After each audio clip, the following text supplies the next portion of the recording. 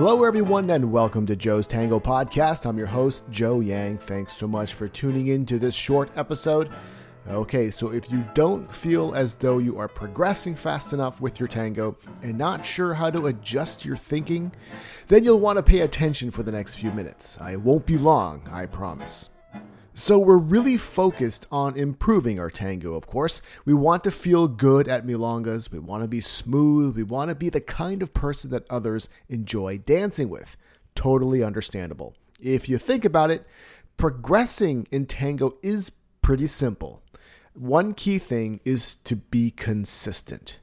You have to show up to dance regularly, whether it's at a class, a milonga, a practica, your own practice, or whatever. But you have to be consistent about it. The hard part is dealing with your own frustration. As tango dancers, you're probably a hard-working perfectionist who is very self-critical, right?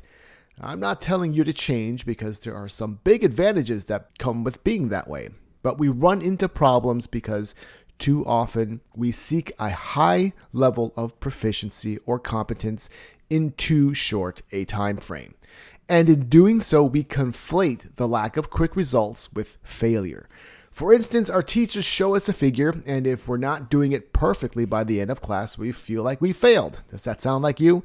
You're not alone. Another thing we have problems with is that we don't feel as though we're improving while we are actually improving. We tend to only notice it upon reflection after a period of time, like weeks or months. So again, some of the biggest sources of frustration are seeking a high level of competence in too short a time frame, conflating lack of quick results with failure, and not knowing that just because we're not feeling improvement, it doesn't mean we're not actually improving. And all this brings us back to the first point, being consistent with your tango. Don't let your frustration and occasional bad moods dominate your thinking. That can happen very easily. Just step back for a little bit and don't let that happen. If you are consistent, you are guaranteed to make progress. It might not feel fast enough, it might not always feel good, but it will lead to the results you want. All right, I hope that helps.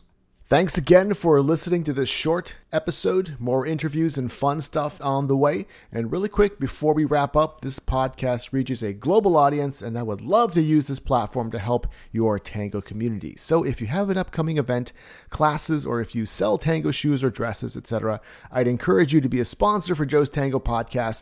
Rates right now are pretty good, so if you're interested, please feel free to contact me at joe@healthytango.com. Once again, that's joe@healthytango.com. all one word.com. So get in touch and I'll see what I can do to help you out. I'll also put my contact info in the show notes. Okay, I will talk to you again soon. Until next time.